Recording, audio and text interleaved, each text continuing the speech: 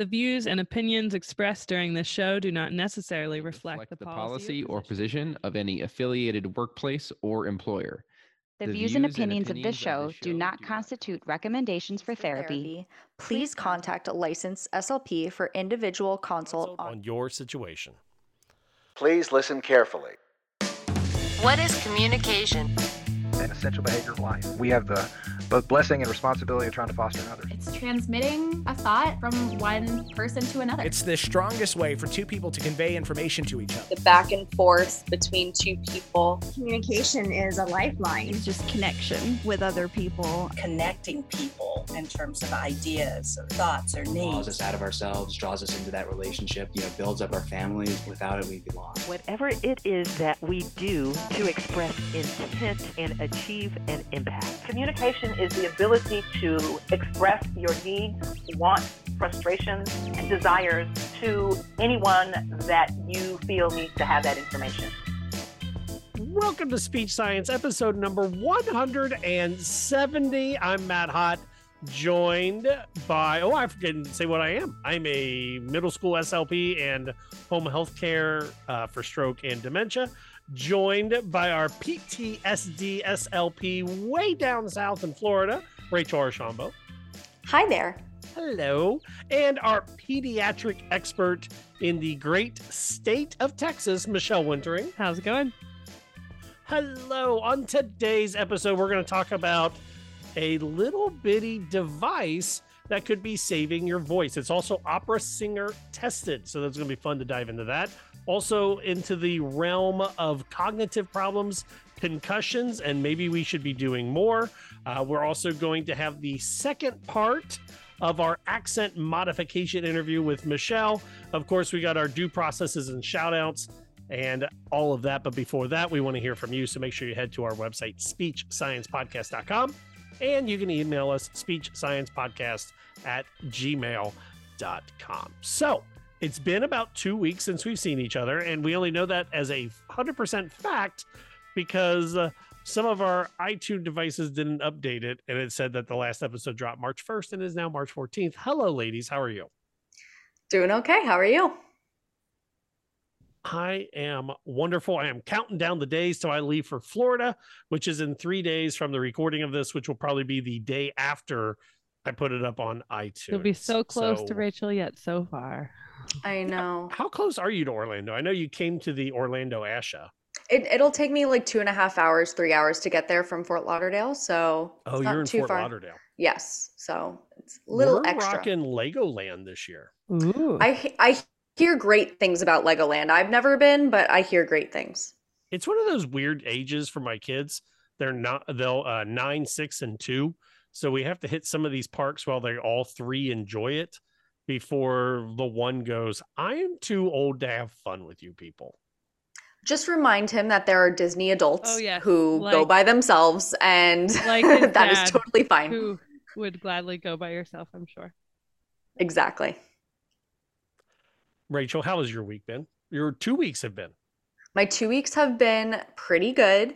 My favorite thing that I have to say is I finally got to go to this concert that I've had tickets for a year. I went to go see Greta Van Fleet last Wednesday. Oh, you told us when you got those tickets.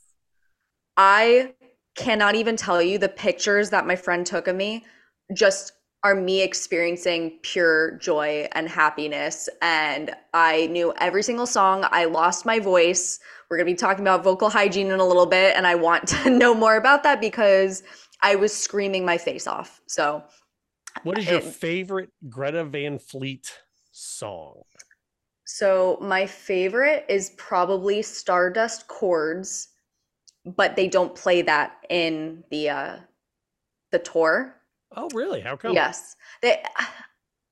I don't know, but they go to the main songs. It's based on this one album. Like they play many, many songs based on their newest album. But that one, it's like a special one that they'll be like, oh, we're going to throw this in for fun. And I just was so happy with everything. It was such a great concert. I don't think anything will top that. It was incredible. That is awesome. Yep. Michelle, you get to follow that. How has your 2 weeks been? It's been pretty good. In that 2 weeks, I did have which is a rare thing when you have two small children, a kid-free solo trip. I went back to El Paso over the weekend, El Paso, Texas, for a former coworker and friend's wedding, who I hadn't seen since I moved out of El Paso, going on 5 years ago. So it was pretty great to catch up with some old coworkers and go to this wedding and eat great Mexican food in El Paso. And then I have to tell you all, I met in person a longtime listener. If you remember, 4 years ago, I found out through the bride. I'll give her a shout out in case she's listening, but Shelly is an OT who listens to us sometimes. And she introduced me to someone who had totally fangirled, as they said, about the podcast. And we gave her a shout out probably 4 years ago, and I got to meet her in person at the wedding. So we have a mutual friend in Shelly, and we got to meet in person at the celebration. That's so exciting. Yay. So her name's Stephanie. Shout out to Stephanie. She's an SLP as well. Hi, Stephanie. Hey, Stephanie. And has listened to us since grad school. Wow. Oh, yeah. Hopefully it's good.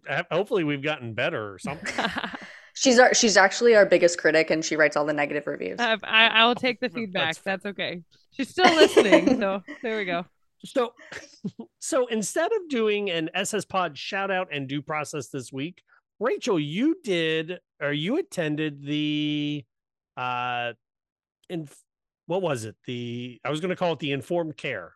No, well, so Asha had a trauma-informed panel, yes. And it was an 1.5-hour session, and Carol Westby, who I really enjoy listening to, she was on the panel. They also had 3 or 4 other people. It was made up of a few SLPs. A lot of them worked in the VA clinic. So a lot of what they were talking about was related to treating veterans. And I think when you're talking about trauma, you automatically go to that. So it was talking a lot about that. I think that there was some good information there. I don't know if it was necessarily a beginner thing. And again, it wasn't a training. It wasn't a presentation. It was a panel for them to discuss. They had questions that a moderator would ask, and it seemed like they knew who was going to answer them. And then if anyone wanted to jump in, they were able to do that.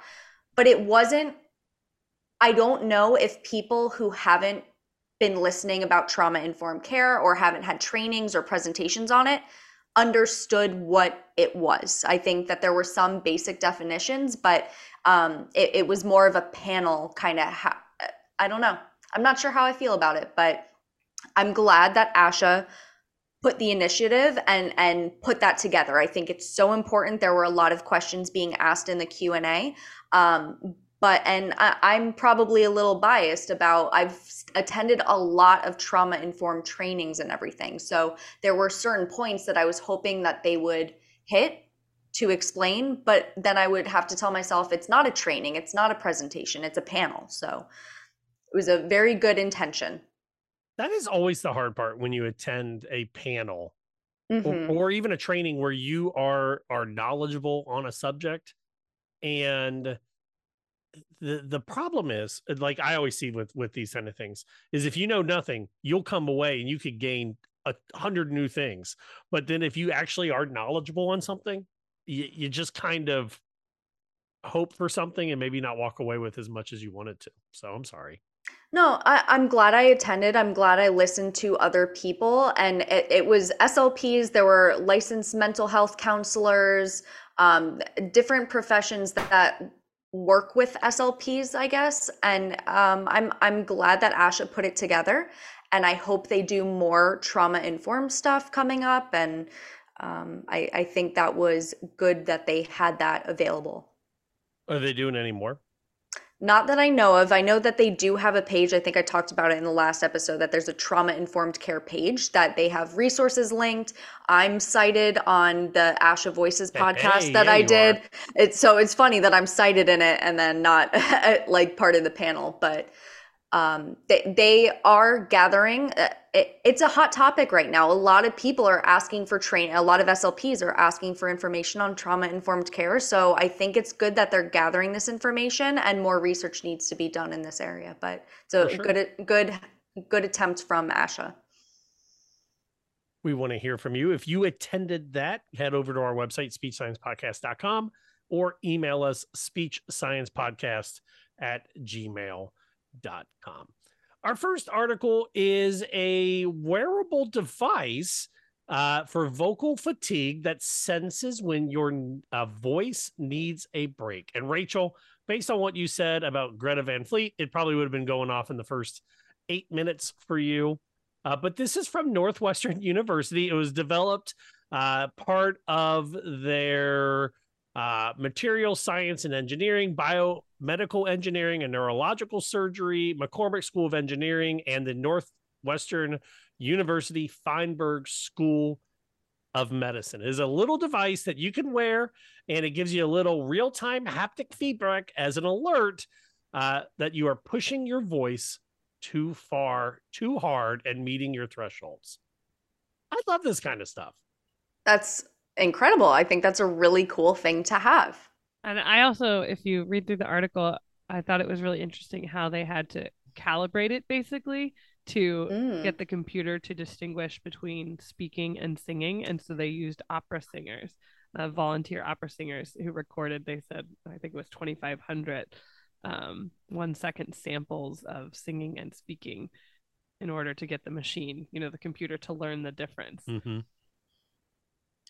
That is interesting. And my thought also is when you're using this device for people that have had such training and control over their voice, I wonder what this would be like for people that need to monitor their voice at just a speaking level. Like, I know for me, I was talking about Greta Van Fleet, but I know that I'm not able to project sometimes. Like when I'm in a very loud restaurant or something, I'm like yelling at the top of my lungs and people are still like, what are you saying? And I don't know why that is. So I would like, a wearable device to tell me like you are straining, or, I want some data on that and what I'm actually doing, because that's not my area that I specialize in. So I'm not sure why my voice does that, if that's just how my body is, or if that's something that I can fix. I went through, before I was a speech therapist, I was a theater minor, and that's actually where I learned how to project, because we didn't have the microphones. So I've never had a problem with that, but I've always had a problem with just not good vocal rest and not enough water intake. Hydration, yeah, enough hydration. So this device sits just kind of on the sternum. It's about the size of a watch. It uses Bluetooth, so it can go to any device that you're using. They'll press a button on the app if they experience vocal discomfort at any point during the day, effectively capturing the instantaneous and cumulative vocal load at the time so that they can build your vocal threshold. And I Very just cool. think it could be a really good resource to have that data and information, especially when we talk about, they mentioned in the article, but teachers and speech pathologists and all these professions that constantly overuse and even abuse their voices without realizing it. Would this lessen the amount of people that are going to a speech pathologist for vocal therapy because they're not using, I know that when I worked in the school, I had a lot of teachers that were not hydrating and not using good vocal hygiene. So they'd come to me and they'd be like, what do I need to do? And I would give them like some suggestions and everything. But when you have a device like this that is monitoring it on their own, would SLPs be needed in this area? And of course. The answer is yes. We would. And I think something like this is not something that's going to be everywhere. Agreed. It's going to be something that a more small population is aware of and uses. Absolutely. But I think maybe it could be something that could become part of a treatment plan. Definitely. Vocal health. Well, it's like I do some vocal strengthening with some of my post-stroke patients, and it's always trying to get them to download a decibel meter that works, and then training them on how to put it so far away to work on getting louder or softer. It would be wonderful to have I don't know if I like the device that sticks to the patient's sternum, that's where they're at right now. But I we've seen how much the iWatch has jumped and changed everything. So I wouldn't be surprised to see something like that change as well. But I would love to be able to say, hey, here is your vocal data collection. Wear this around your neck when you're doing therapy. And then I show up, I plug it into my iPad or my desktop, or not my desktop, my laptop. And I can see like, oh, you were doing it so well here. What happened at this moment? I love the idea of this. It's very cool. I love technology. We've seen with the iWatch where they've been able to add, what is it, the O2 sensor now? Oh yeah, that's as their pulse ox, as their. I do. That's I had pretty sure I had OCD for a very long time coming out of COVID, that I would check mine literally every 15 seconds. And my mom would be on the phone with me and she'd be like, stop looking at it. Stop looking at it. And oh, Rachel. I know. But hey, big stuff from Northwestern University. Let us know how you would use that in your vocal treatments, speechsciencepodcast.com or speechsciencepodcast@gmail.com. So, Rachel, are you currently, I always ask you this and I apologize that I always forget. Are you currently in the schools as a therapist or more in the supervisor role right now? More of a supervisor role. I don't see students. I help out the SLPs that are seeing students. And then Michelle, when's the last time you were in the schools? It's been a long years. time. Yes. I've always said that I feel like if we had proper workload conditions, we should be more involved in sports. And the newest article from the Washington Post says that even 3 mild concussions can cause cognitive problems later in life. Researchers have looked at 15,764 adults from ages 50 to 90, and more than 40% have had at least one TBI earlier in life at an average of 30 years before their study participation began. So we're looking at late teens for a lot of these folks. Looking at concussions and other mild TBIs can lead to executive functioning and cognitive problems. I have always wondered why we are not more involved, especially on the athletic side. We're the ones that are trained to give the MOCA or other similar cognitive tests. Why are we not involved? So I think it depends. I think there are school districts where we are. I know I pushed to be, I say pushed, I asked and they said, yeah, sure. When I was in a school to be on the concussion response team for the school. Yep. And the fact that we had one, I thought was pretty cool too. That's very cool. Yeah, that is awesome. I think Colorado, from having been in a few different states, Colorado seemed to have been, and that was I started working there in 2012, seemed to be on the early part of that curve of having more responsive teams to concussions in schools. And they did I know in the school that I coached in, because I worked in one school and I coached basketball there, and I coached volleyball in another school that wasn't my full-time employment. And in the larger public school where I coached volleyball, we also used the IMPACT program, which has pre and post concussion testing. And so all freshmen and all juniors went through, and it wasn't just those in sports. It was all freshmen and all juniors, because it's not just kids in sports who have a concussion, right? And True. And I mean, for example, I had a student who got a concussion from a locker opening into her head while she's while she's just in a normal school day. So we know concussions can happen anywhere. So I say that I'd love to hear from people in other states if you have a concussion team, if the speech pathologist is at all a part of that. But I do think sometimes we need to inform people about our scope of practice in the schools when it comes to that we can help support, or even if it's not for every student, maybe for the sports team or the high concussion risk sports, you could be part of doing some kind of baseline testing, because I know my high school had baseline testing for at least the football team, and that was way back in the early 2000s. But I think that's expanded to a lot more sports now just because of concussion awareness and the idea of what do they call it? The Monday morning concussion, where the kid plays a football game on Friday night and takes a hard hit, but because they're not being mentally taxed or having to, follow a schedule or move between classes or answer questions on a paper, it's not noticed until Monday morning.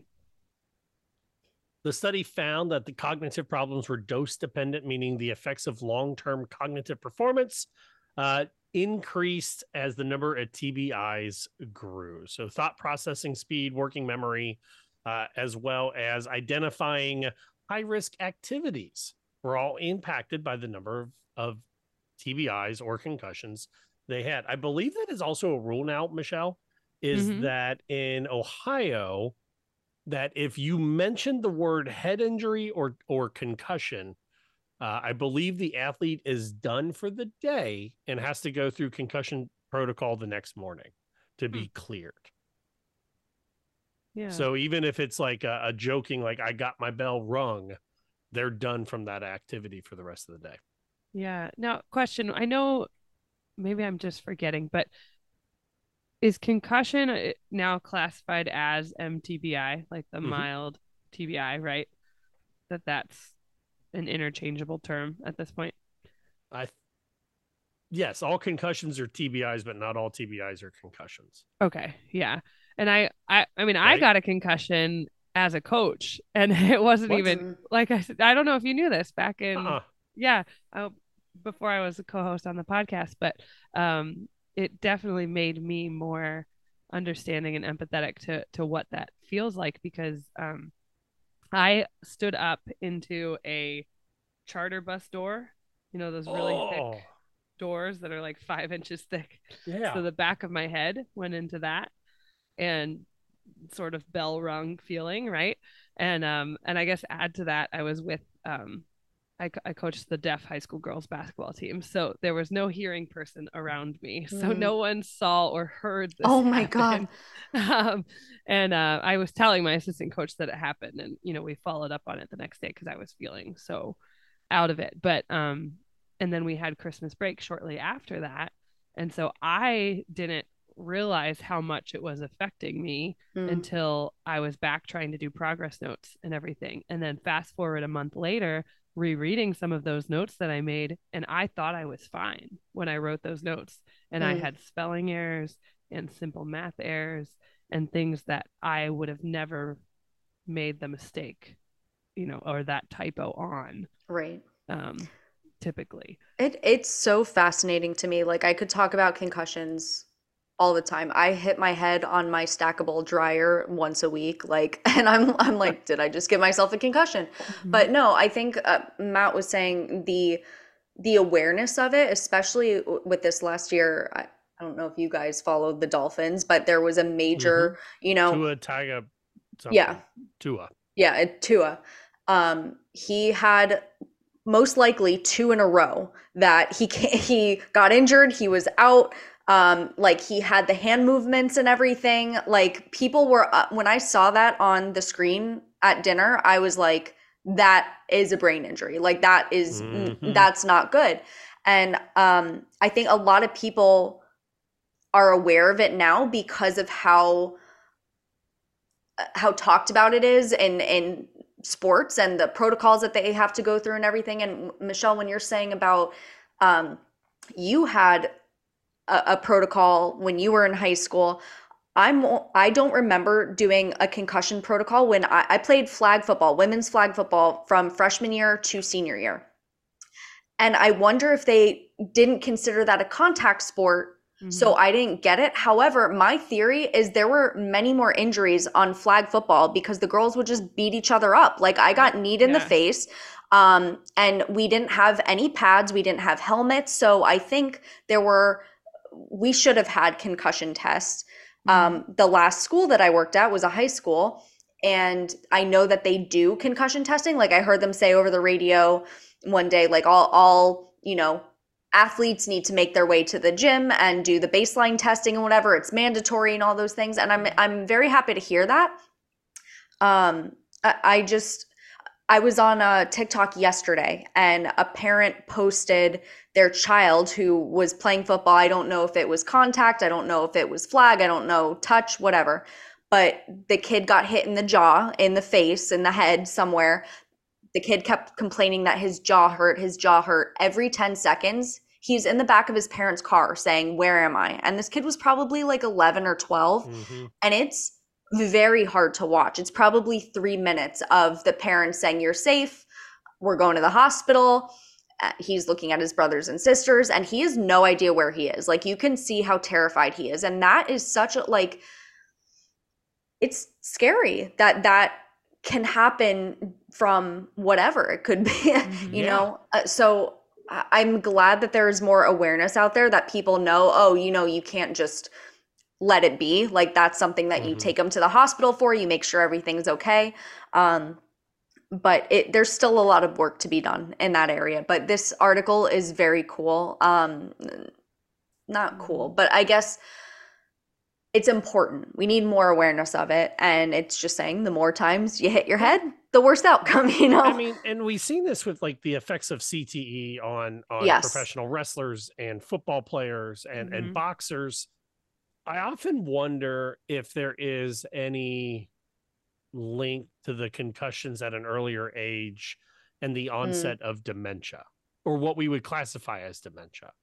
Well, we have been some research. Yes, and we have with Parkinson's as well. We've got we have I mean, boxers that get hit in the head repeatedly that end up, you know, we do have some research out there. There definitely needs to be more, and it's very promising that a lot of these NFL players are, when they pass away, they donate their brains to science, and they're able to do tests on it so we can see the damage from it. Like, this is an incredible finding, and it's a shame that it takes until they're gone to get that information, or that this could have resulted from a childhood injury, a childhood concussion. Like, we don't know how many times it takes for CTE to happen, you know? Yeah. True. And I think, like you talked about, Rachel, there's a huge discrepancy between school districts and what kind of baseline testing is available. I know that there was baseline testing only for football when I was in high school, at the high school I attended. Yeah. But that's different district to district and school to school, and funding. Yeah. By funding, and you know, the higher socioeconomic schools have more access to that, doing that pre-testing for all the students versus just for maybe a couple select sports. And just like you said, I mean, I knew firsthand, having 3 concussions in one season on my volleyball team, that as much as volleyball is not at all like specifically a contact sport, there's a lot of opportunity for head injury. Definitely. From an accident, I mean, they're not completely no contact. Like, it's so there should be baseline testing for everyone, and it's also the response when they do get hit, and the whole, when Matt was saying, like, oh, if you say the word, like, that's so silly to me. Like, if there is an injury, like, I understand what you're saying. Like, if someone jokes about it, like, you have to test for it, but it's also like, what did this happen on the field? Is there a protocol for, hey, you did get just hit in the head, we have to evaluate you now?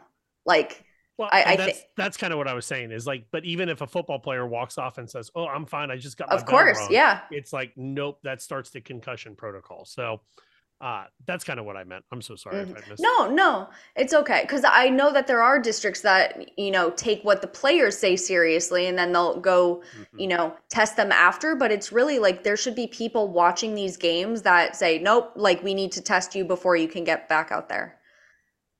There is an anti-concussion collar that is a Q collar. It was developed here in Cincinnati with Cincinnati Children's and the Mount Notre Dame all-girls soccer school, or all-girls school soccer team, and the St. Xavier all-boys football team helped develop this Q collar. What it does is it traps like 1% extra blood flow into the brain to help cushion it during sloshing around moments. Wow. I think I've seen this. I just Googled it because I'm like, I feel like I've heard of this. I would like to see the research behind that because the theory is very interesting. I saw that it's related to the blood flow, like that it's the inflammation that when the brain gets hit that they're trying to, but like, is it good that we're restricting blood flow even if it's I don't know. Here you go. It was the U.S. Food and Drug Administration in February 21 authorized the marketing of the device.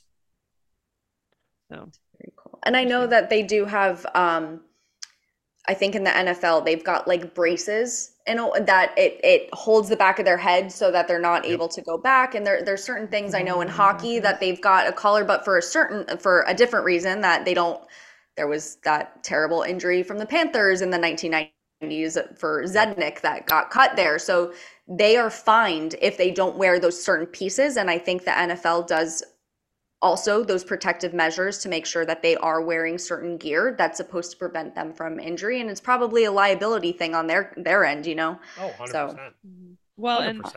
and I'm happy to see the shift is to reading an article like this and seeing that, I mean, even as simple as the thought people used to think that if you didn't black out, that it wasn't a concussion. Right. I mean, in 2013 and 2014, whenever I had my concussion, the PA I saw for follow-up after asked me exactly that. Well, did you black out? Well, then it's probably not a concussion. Oh my As gosh. my friend who drove me there was sitting there helping explain the symptoms, and I have a provider telling me it's not a concussion, and me being on a concussion team and having and I wasn't in a good enough state to argue or discuss with him, but I remember thinking, I don't think that's right. It's like that Ron Swanson quote when he's in Home Depot and he's like, I know more than you, and just continues walking when the guy wants to help him out. I know more than you. Yeah, but I was concussed, so I of was course just so you like, can't do that. I don't think that's right. But I'm happy to see that there's a shift happening. Yes. With that. And we not hear just from for you. Football players. Want to hear from you at home. Speech Science Podcast and Speech Science Podcast at gmail.com. Michelle, on the second part interview, coming back from break, what do we got? Oh, you get to hear from Bob McKinney again. He and I got to had the chance to talk about his book and talk about his specialty area of accent modification. And so this interview part 2 is really a brief overview of accent modification and where you can find more resources, and especially if you're interested in getting more involved in that area of our field. Wonderful. You're listening to Speech Science.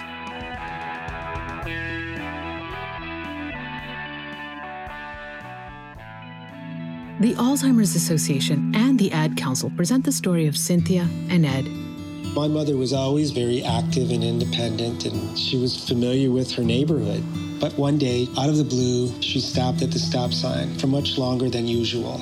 And she didn't know whether she should go forward or turn or just stay at the stop sign. She wasn't even really sure where she was at. She was very concerned. It was very unsettling for her. It's important for you to talk to someone about it, to bring the family in on it. I felt so much better after my son told me, Mom, I don't want you to worry or be afraid. I'll be there for you and we'll figure it out. When something feels different, it could be Alzheimer's. Now is the time to talk. Visit alz.org/ourstories to learn more. A message from the Alzheimer's Association and the Ad Council. Welcome back to the Speech Science Podcast. This is Michelle Wintering. And if you heard the interview last week, you got to hear from Bob McKinney. He lives in San Diego. He's a multilingual school-based SLP who also has a specialty in accent modification. He's also the author of a book called Back to Basics, Accent Modification. Wait, no, that was the professional development. What is your book That's title? right. Here's how to do accent modification. There we go. Here's how to do accent modification. That is his book. And so on this segment, this second part of our interview with Bob, I want to hear from Bob all about a brief overview of accent modification. So Bob, can you tell us, we'll start very basic, what is accent modification? Absolutely. And it's great being back. And I'll try to condense as much as I can. There's a lot to talk about, but I'm really excited about this opportunity. And I guess I would start with just talking about what accents are and why people have them. And that's a great place to begin. But basically, something seems to happen. We've known this. Everybody pretty much knows that there's a different way that children acquire languages versus adults. People have known that forever, really. So that children, if they're exposed to a language before the age of, let's say, 12 or could be a little bit later, are basically going to acquire those, and they're going to sound exactly like non-natives or like native speakers of the language. But adults acquiring languages later in life are going to always sound a little bit different. So it's very normal and natural for adults who learn new languages to have an accent. And there are a lot of misconceptions about that, because I think in the general public, people think that you can just learn a language and sound exactly like someone who was born speaking that language. It's just not the case. It's extremely rare if it happens at all. So it's important to talk about how having an accent is a normal and natural thing for adults learning languages. And we often talk about accents in broad definitions and narrow definitions. The broad definition for me is the idea of just an accent is something about the way you speak that tells about who you are, where you're from, or your social status. And with that broader definition, we all have accents. Everybody has an accent, and there's a clear logic to that. But there's a more narrow definition that people use all the time, which is just sounding different than whatever certain group we're talking about. So we often say someone has an accent or doesn't have an accent or a strong accent. That kind of thing implies that there are people who don't have accents. But you could see that accents are so powerful because they bond. People create a group identity and they create these feelings of belonging, but that also causes other people to feel like they're outside of that group. So it can also divide people. And in our modern world, we really want to bring everyone together. So we really have to get beyond this idea that a particular accent is better than another accent or that kind of thing. We have to get beyond that type of mindset. But what we do in accent modification is let me start with a little surprise here, because we don't work on accents. So I think that explains a lot of it, actually. And I'll get into that in more detail. But I guess the main point is we're not really working on the accent. What we're working on is how someone communicates, if they communicate effectively. And we're looking at clients who want these services because they want to change the way they communicate in another language. So I don't know if we've already got a good start, or if you have a follow-up question, then I can get into more of what accents are or why we separate that out or that kind of thing. Yeah. I want to give you a chance to. I've got a list of questions, but I want to hear from you more than me. So really, you led right into it. But when you say we don't work on accents, tell us more of what you mean, because it seems like accents really are relative to where you are and who you're around, as to if it's perceived as being that one definition of an accent. And then the second part, so if you could expand on that, and then secondly, if you can talk about what you just said about it being by choice, that it's not therapy. Those are important points. And I guess what really there was some groundbreaking research in the 90s by two Canadian researchers, and they really looked at separating out non-native speech, and they were instrumental in really splitting it in different ways. But the most important contribution they had was to really say that we have something we could call accentedness, which is really just your accent that makes you sound different from someone else. And just like someone from Ireland sounds different than someone from Texas or someone who's a non-native, we all sound different. But the part that we could separate out that doesn't really affect communication, it just means that we sound different from each other. And then intelligibility, which is how well we understand each other. And they added another element they called comprehensibility, which was really like ease of understanding. I've looked at it just slightly differently because I have the accentedness and the intelligibility. I think those are very important. And I just call the other factor naturalness, because that to me is more about someone might understand everything you say, but if it is very different from the patterns of the language, it may distract the listener. But basically, we're really separating out accent from intelligibility. And so that's the key. That's the key. And so what we call accent modification, which I know we can get into, some people don't want to use that term. We and I talked about that, but what we call accent modification then is more working on intelligibility. Absolutely. So we work on intelligibility and naturalness. So those two factors, and I can give you examples of that, but it's really about making sure that people understand each other. And of course, intelligibility it's something that's going to vary. We're going to have different levels of intelligibility, all of us, in the languages that we speak as native speakers or non-natives. But we're trying to make sure that, for example, our clients are able to be understood by as big a group as possible. That's what we all want. And the part that you were asking with the follow-up there about the choice, that's really important. I do want to discuss all of that because there have been some criticisms of accent modification, especially in the last couple of years. And many of my graduate students come in and they wonder about it. They worry that we're maybe trying to force people to sound a certain way or force them to conform or affect their identity. And that's a long, complicated discussion. And we know there's terrible linguistic discrimination and in the world. We feel, though, that we're actually supporting our clients and we're advocating for them. We know this terrible discrimination exists, but we also know that we live in a world where when you're learning a new language, you're not always going to be intelligible. You're acquiring the phonology of a new language. And our clients come to us, it's an elective service, because they are having difficulty where people who are trying to understand them are not able to. So they want to make changes in the way they speak. So it's just a little bit complicated right now because everybody wants to do the right things. We're in a time in the world as a whole, certainly in our country and certainly in our profession, where we want to make sure we're kind of doing things the right way. And I feel like it's absolutely something that can be done very sensitively and something that's going to help our clients. It's something that they want. And we can also advocate for the larger picture, for the discrimination that they face.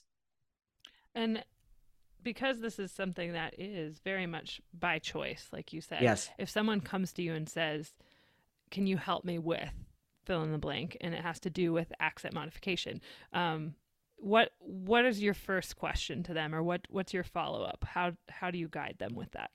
Yeah, and that's where it's interesting because some of the problems that we do have are from inappropriate referrals, where somebody is going to be told for, sometimes it's just flat out discrimination to say, oh, you need to change the way you speak, or you need to get accent modification. And that's where we are gatekeepers to say like, oh, hey, that was really inappropriate. And who told you that? And we can try to advocate for the client. But our clients, we want to make sure they're coming of their own free will, that they know what they're in for.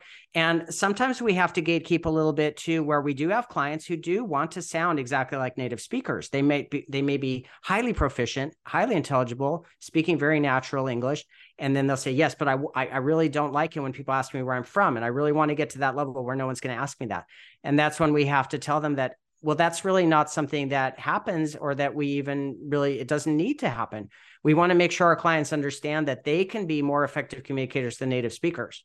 Mm-hmm. That's something that happens all the time. We all know non-natives who communicate more effectively than native speakers, or equally. It happens all the time. But it's how many people do you know that acquired a language as an adult that could pass for a native speaker? That is something we don't see. So we try to educate them about that to make sure they know what they're in for. But yeah, it's a lot about talking to the clients and making sure they know what we do and what we're going to work on. We have very high levels of satisfaction. The clients are happy. Okay. And you say clients. I noted that as well, that you always refer to the people that you're working with as clients. Is that the term that you use? Is that the broader term used for, in different settings, we say patient or student or resident, but in accent modification, is that the preferred term to use? Yeah, I think that is. And we have had a lot of questions about terminology, and a lot of it is very justified. I think that I'm comfortable with the term accent modification. Many people are very critical of that. There's a term that's very common that the clients use actually a lot, which is accent reduction. And that one has really fallen out of favor. And I'm not trying to tell people what to do and what to use for their own language. A lot of people are in private practice, and accent reduction may be the most commonly searched term for this. So I'm not trying to sort of police what people say, but we personally, like in our clinic, we don't use that term. We always talk about accent modification. There have been some other terms that have been proposed, but the reality is these terms are not accurate anyway. So because I told you, we don't really work on accent. The reason that I like accent is it does explain things pretty quickly and unite our clients. So if you say I'm doing communication training, well, then you might get native speakers who call you up and say, I'd like to communicate at work. And we say, no, it's just for non. So the accent thing is very easy people to understand it, that all of our clients have non-native accents. The other terms are, we don't talk about treating or that kind of thing. I don't like to hear people talk about like severe accents or mild, that kind of thing. We just try to keep it very neutral. We know that it's just different ways of communicating. There's no disorder involved. Mm-hmm. Are there any protocols or standardized tests, or is it more dynamic assessment with your clients? Yeah. It's pretty dynamic. I mean, there are some tests that are used by people, but they're sort of that people have developed on their own. I have some things in my book but we really just try to have what we want is a snapshot of what's going to jump out at a listener. And it doesn't matter if the listener is native speaker or non-native, that doesn't even matter. But what's just going to jump out? Are they going to be able to understand everything? Are they going to be distracted maybe if something strays so much on the super segmental level? So that's what we're looking for. And then we're trying to figure out to prioritize what targets are going to create the best change. But we also don't like to sort of slog it out like you might with the kids with articulation, because we're not looking at an end goal, like they're going to acquire this particular phoneme, like you might with a child who's developing speech. Okay. But we're looking at, we only see our clients in our program one semester. It's a one-shot thing because we don't want them to feel like, oh, I just have to keep hammering it out until I get it just right. No, we want to give them some awareness of what they can work on and what areas, really give them some information about how to produce these sounds or why that sound may not even be that important to produce accurately.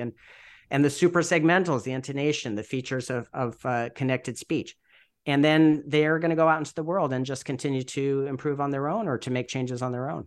And you started to say it here, but could you define for us super segmental just for our listeners in case they either don't remember or work in an area of speech that maybe they haven't touched on it in a while? Yeah, that's key. And what we find is that since SLPs are so great at what they do and they have so much training and communication, they really are the experts in that field. But the two areas that jump out the most that we do that really doesn't get addressed much is we do work on vowels a lot. We treat the vowels and consonants equally versus, when you're doing the Goldman-Fristow test, they don't ask about vowels. So most people are very unfamiliar with working with vowels. The only experience they had was in phonetics class and they probably forgot it. And then we have the suprasegmentals, which are the features of connected speech. So we're talking about intonation, which is the melody of speech, sometimes called prosody in our field too. We have linking, the way the sounds are connected. We have phrasal stress. We have the word stress. We have a lot of different factors. The rate is very important. And a little bit of a surprise here for people, especially for SLPs, is the research shows that non-natives actually should generally speed up a little bit. Versus SLPs always want to slow everybody down. It's just so classic. And you'll see SLPs even in the accent world kind of fight about that. But the research is pretty clear that most non-natives would benefit by speaking up a little faster. Is that my thought just hearing that is that because it increases the naturalness? It's more natural? That's it. And that's that balance of the clear and natural that we do. And so in my book, that's one of the major arguments I make is that we really need to treat the intelligibility, which we just say is being clear, and the naturalness is natural, right? So we tell the clients that we want them to be clear and natural, or that's the goal for them. So you could balance things out. So an example might be something like, even at the phoneme level, if a client says water in American English, that's certainly intelligible. Everybody's going to know exactly what word that was. But again, that's not how we say it. We say water. So it's going to cause listeners to reflect on that of like, why did that person say the T and that kind of thing. So we have that contrast. It's not all about intelligibility. There's another part of it, which is the naturalness. And then the super segmentals are key to that. Do you work with any clients when it comes to more regional English accents in the United States? I have, but we don't do that now. But yeah, that's another similar kind of related. And in my book, I didn't really get into it. I just said there are a lot of similarities, but this book's not about that. But a lot of times the work ends up being the same, but it tends to be a lot of times then much more at the segmental level. Okay. But, and how that naturalness piece of how it's perceived. Right. My brain's going too about what what that could be. It's fun. It's wonderful. And we love our clients. I think that's the number one benefit is just the clients are amazing. They're so excited. And a lot of times they didn't know there was such a thing. They just thought a lot of it's misinformation. It's kind of like a haze. They don't really know. Like that example with the tap, a lot of them start to hear, okay, people aren't saying the T in water, but what are they doing? And we can explain to them, hey, this is rule-based. This is how it works. And we can make sure they're doing it. Or, and we when I say make sure they're doing it, we make sure they're aware of it. It's always a choice. We want to make sure they understand that, hey, this is what's going on. This is how it works in American English, but you're going to decide if you want to do that or not. And we just want them to have the choice. And I'm guessing this being not a therapy and not a patient typical relationship, more of a coaching. It sounds like relationship. I'm guessing this is something that falls outside of insurance and outside of the medical part of speech pathology, right? That's it. So it really only goes on in graduate training programs. And we were saying that's not so common. And then private practice, because you're not going to get any insurance for it. Where it falls for licensing is kind of a gray zone. So you hear different opinions on that, because really anyone can do it. So do you need your license to do it? And then is it a problem if you do have your license or not have your, so I'm not going to get into that because, it's a very litigious country. Yeah, that's so people are paranoid about it. Yeah. What other fields, because I know you just said there, accent modification is not only done by speech language pathologists. So who else do you run into who is also, developing an expertise in accent modification? Yeah, you'll find people who have done some voice or dialect coaching. It's really common, acting coaches, that kind of thing. It's really typical. And of course, ESL teachers are really doing it all the time on the broader level. I had a great Zoom call with someone originally from Chile, and he's acted in South America and in the United States, but he's interested in this and he's already doing it. He already has clients, but he doesn't have his MA as an SLP. So he was curious about that. Should he get it or not? So we were talking about that. Oh yeah, you're right. That is totally a different, because this is an area of speech pathology that is very much a niche for other professions. Yeah. Too. So there are voice trainers and other people who do it. Really, anyone can do it. Mm-hmm. And remember, I want to make sure I don't forget to say this, because I think there's this impression that it's all sort of standard American English speakers and everybody's trying to get everyone to speak a certain way. The people I've met through CoursePan that I mentioned last week, which is the Corporate Speech Pathology Network, these are practitioners from all over the country and other countries who have different regional dialects of English that they work with. And then you have non-native practitioners too. So non-native speakers are equal or just as good at this or better at providing accent modification. In many cases, they're better providers because they have an understanding of how to acquire the phonemes or how to do the different patterns, the way they learned it. So I have friends who are non-native providers. Who probably, you just said it, have a much better perspective because they've had to learn those different languages themselves. And and since we're not we're not trying to make people sound like native speakers. So again, we're focused on the intelligibility and the naturalness. So you don't have to have this native model to provide. All you have to do is have the good understanding of how to produce the phonemes and the suprasegmentals. Okay. So the phonemes and the suprasegmentals are the biggest part for that naturalness or comprehensibility. Was that what the other... Yeah. And I guess it goes back to phonetics, so I love phonetics. And that's the number one class from the entire training program from undergrad to grad that's going to help you in accent modifications if you have a good foundation in phonetics. So the model that you work with right now, you said it's a semester long. It's more kind of completing a course versus, dismissing from therapy in the traditional SLP sense. That's it. And I loved what you said, about the motivational coaching, because that is a big part of it. We know that confidence affects communication.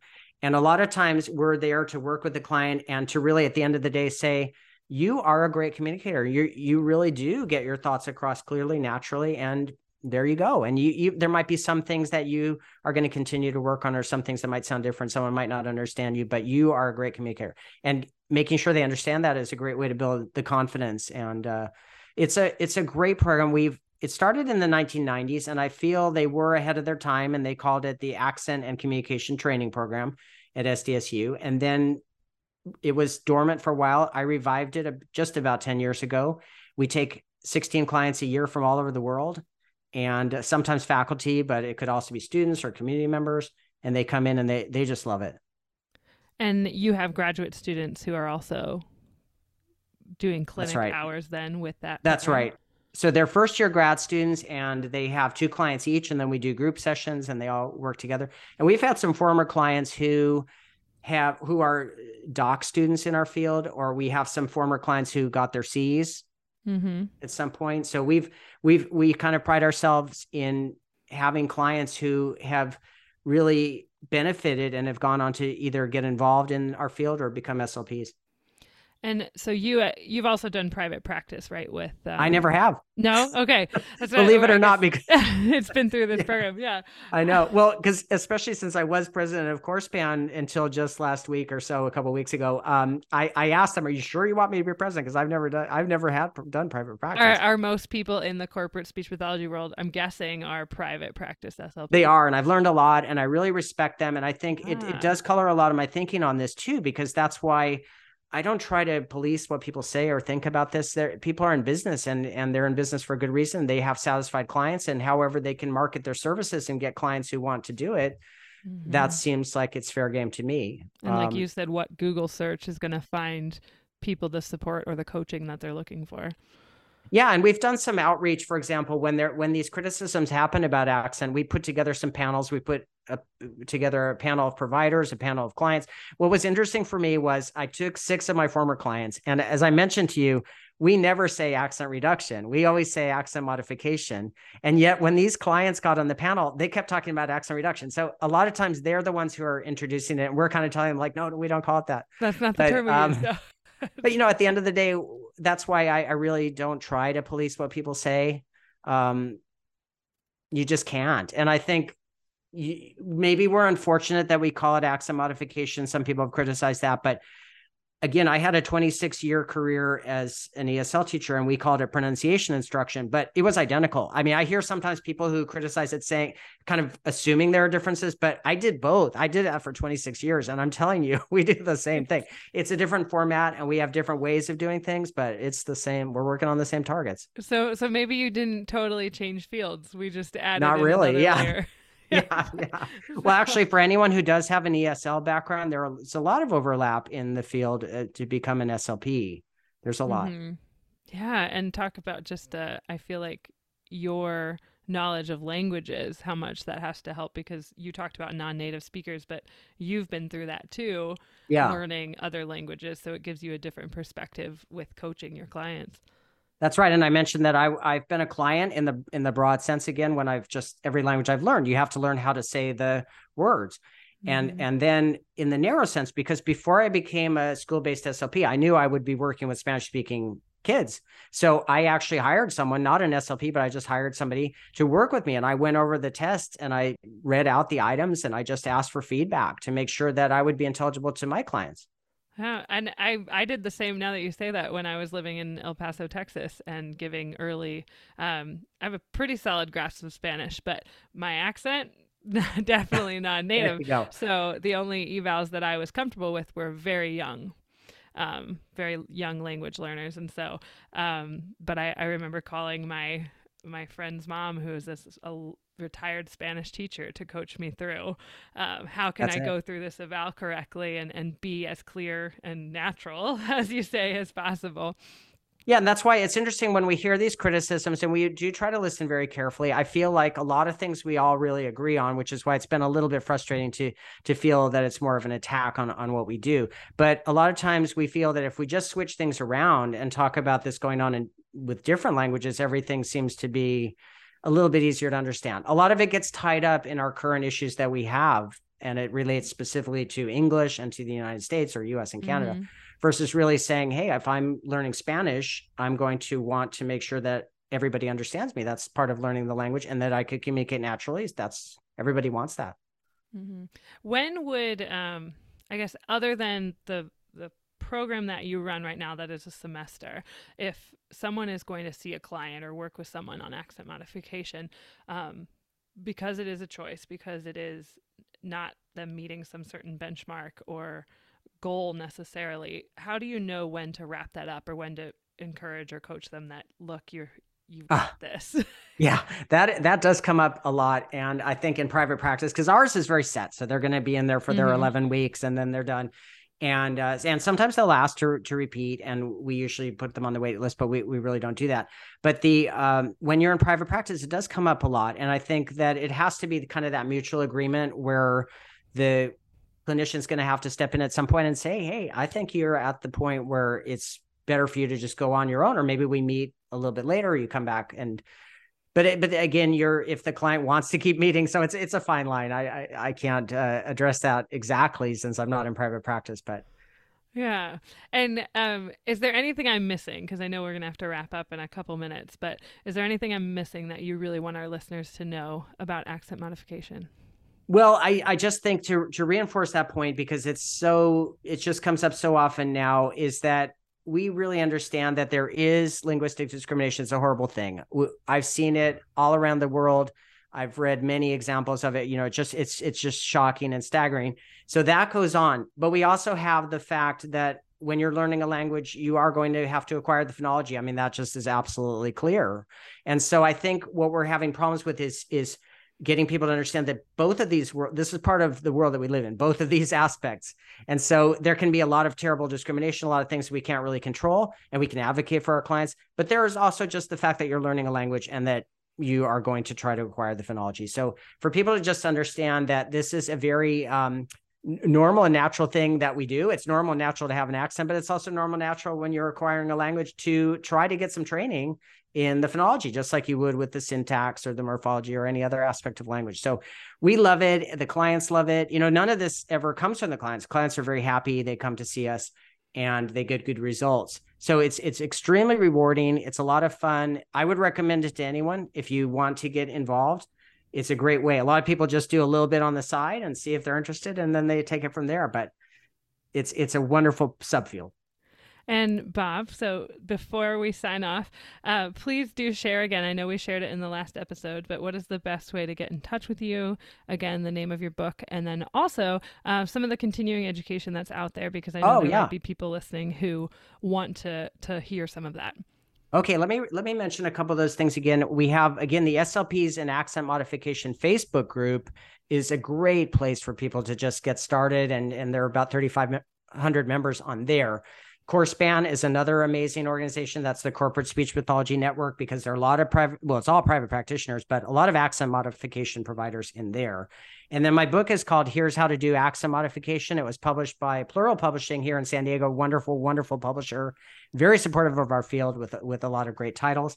And you can reach me at rmckinney@sdsu.edu. And I would encourage your listeners, please just send me an email just like you did, Michelle, because I like to connect with people. This has been the greatest thing that's come out of my book, is just meeting people and then running out there and setting up a Zoom or just sending some emails and let's get in touch. Well, thank you for that. And thank you so much for taking your time to do, 2 interviews with us so that we could learn about you and also learn more about accent modification. And I hope we can be in touch again soon. So Thank you for being here. It was a pleasure. This is Michelle Wintering with the Speech Science Podcast.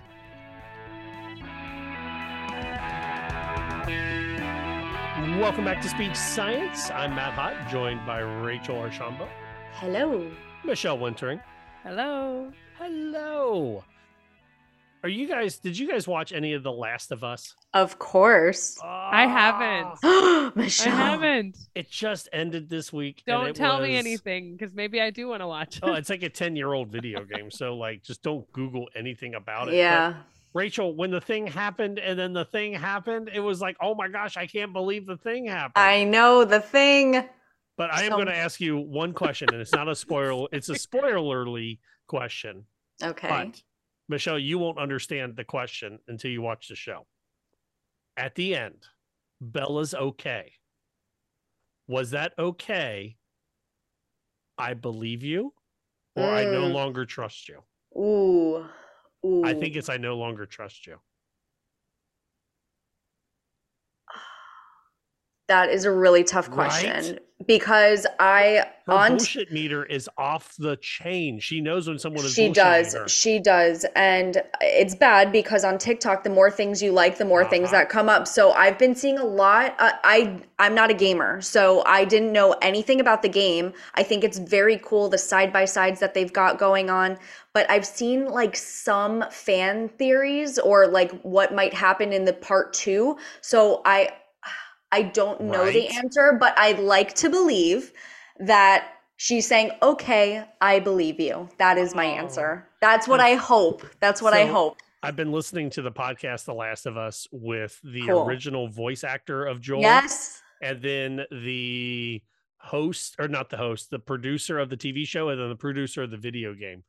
And they asked that question on the last podcast, and everyone in the room had different answers on what they thought the okay meant. That's so interesting. I think I watched the video version of that, and I really enjoy that. I love the behind the scenes stuff. I think it's really well done. And for anyone that doesn't know about the show, it's a zombie kind of show, kind of pandemic in a way. So yeah, I wouldn't say it's horror, but it's definitely like suspense, and I enjoy that kind of stuff. So I really enjoyed those 9 episodes, season 1. I really liked it. All right, we're back. Sorry, Michelle. It's all good. It's an important question to ask. I'm getting some vocal rest because you can hear my head cold going on right now. Yes. So at the end of the show, we always like to look at Asha, and we like to ask the question. What up, Asha? Thank you. Thank you, Rachel. You're welcome. I have 2 things. Vocal One, rest. their little version of the speech science podcast that they run called Asha Voices. They're on air podcast. I do want to say a little shout out because they have Stacy Lim on there, and Stacy Lim ran my undergrad audiology course when I went to Kent State University, and she is part of their deaf and hard of hearing audiologists, talking about being an audiologist and being deaf and hard of hearing. So very cool. To little Stacy Lim. I loved her as a teacher or a professor. Very the nice. other thing that is the real what's up, Asha, is they have updated the Asha Code of Ethics. It is now in effect March 1st, 2023. Nothing really new looks to be changed, but a lot of new rules based on just technology use. Ooh, I'm going to have to skim that. Yeah. Any highlights you want to share, Matt? More about the confidentiality of patients, meaning that we need to make sure that when we are using anything technology-wise, that we're not violating confidentiality, that we're maintaining the dignity and autonomy of our profession. Okay. Of our profession. I don't know. I wasn't on the decision making. They did not ask me my opinion on this, but I'm wondering if it's a lot of like, have you seen in our related fields of medical, like nurses talking about their icks? And it's like patients that request things and they're not being funny. They're being serious. So I'm wondering if some of this is related to that. My interpretation was more involving like teletherapy and medical records and stuff like that. So I think that there probably is an area in the ethics about social media and whatever, but I think it could also probably apply to like, hey, please don't put your patient's business on social media. And not that they're violating HIPAA necessarily, because if they're not using identifying information, but it's not like nice.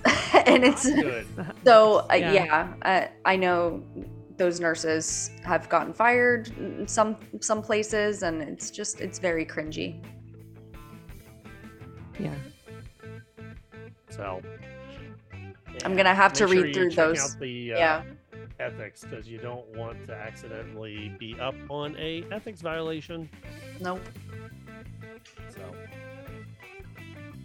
our show is coming to an end. What is one thing you were looking forward to over spring break?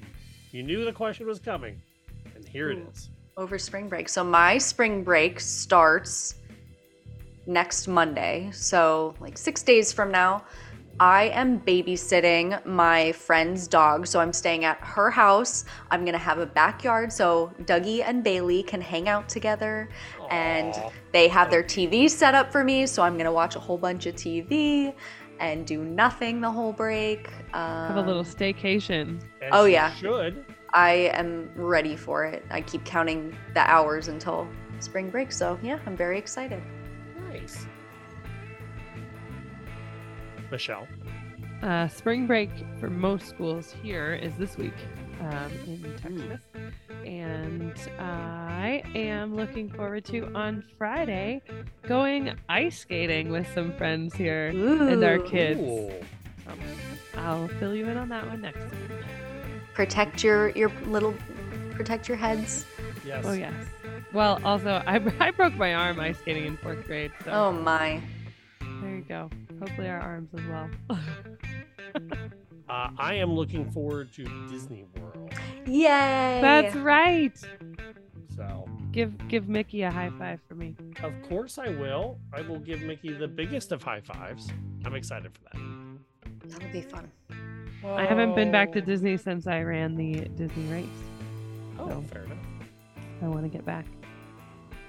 Our intro music was Please Listen Carefully by Jazar. It's licensed under attribution and share alike license. You know, I feel like I should just record this one time and then never have to say it again. I thought you were going to do that a while ago. Rock, copyrighted John Deku. Our closing music is The Slow Burn by Kevin MacLeod, licensed under a Creative Commons attribution license. In the immortal words of Janice Wright, always be a willow. The oak looks strong until the wind blows, and then it will crack. For Willow's Rachel and Michelle, I'm Matt. Until next time, so long, everybody. Bye. Bye.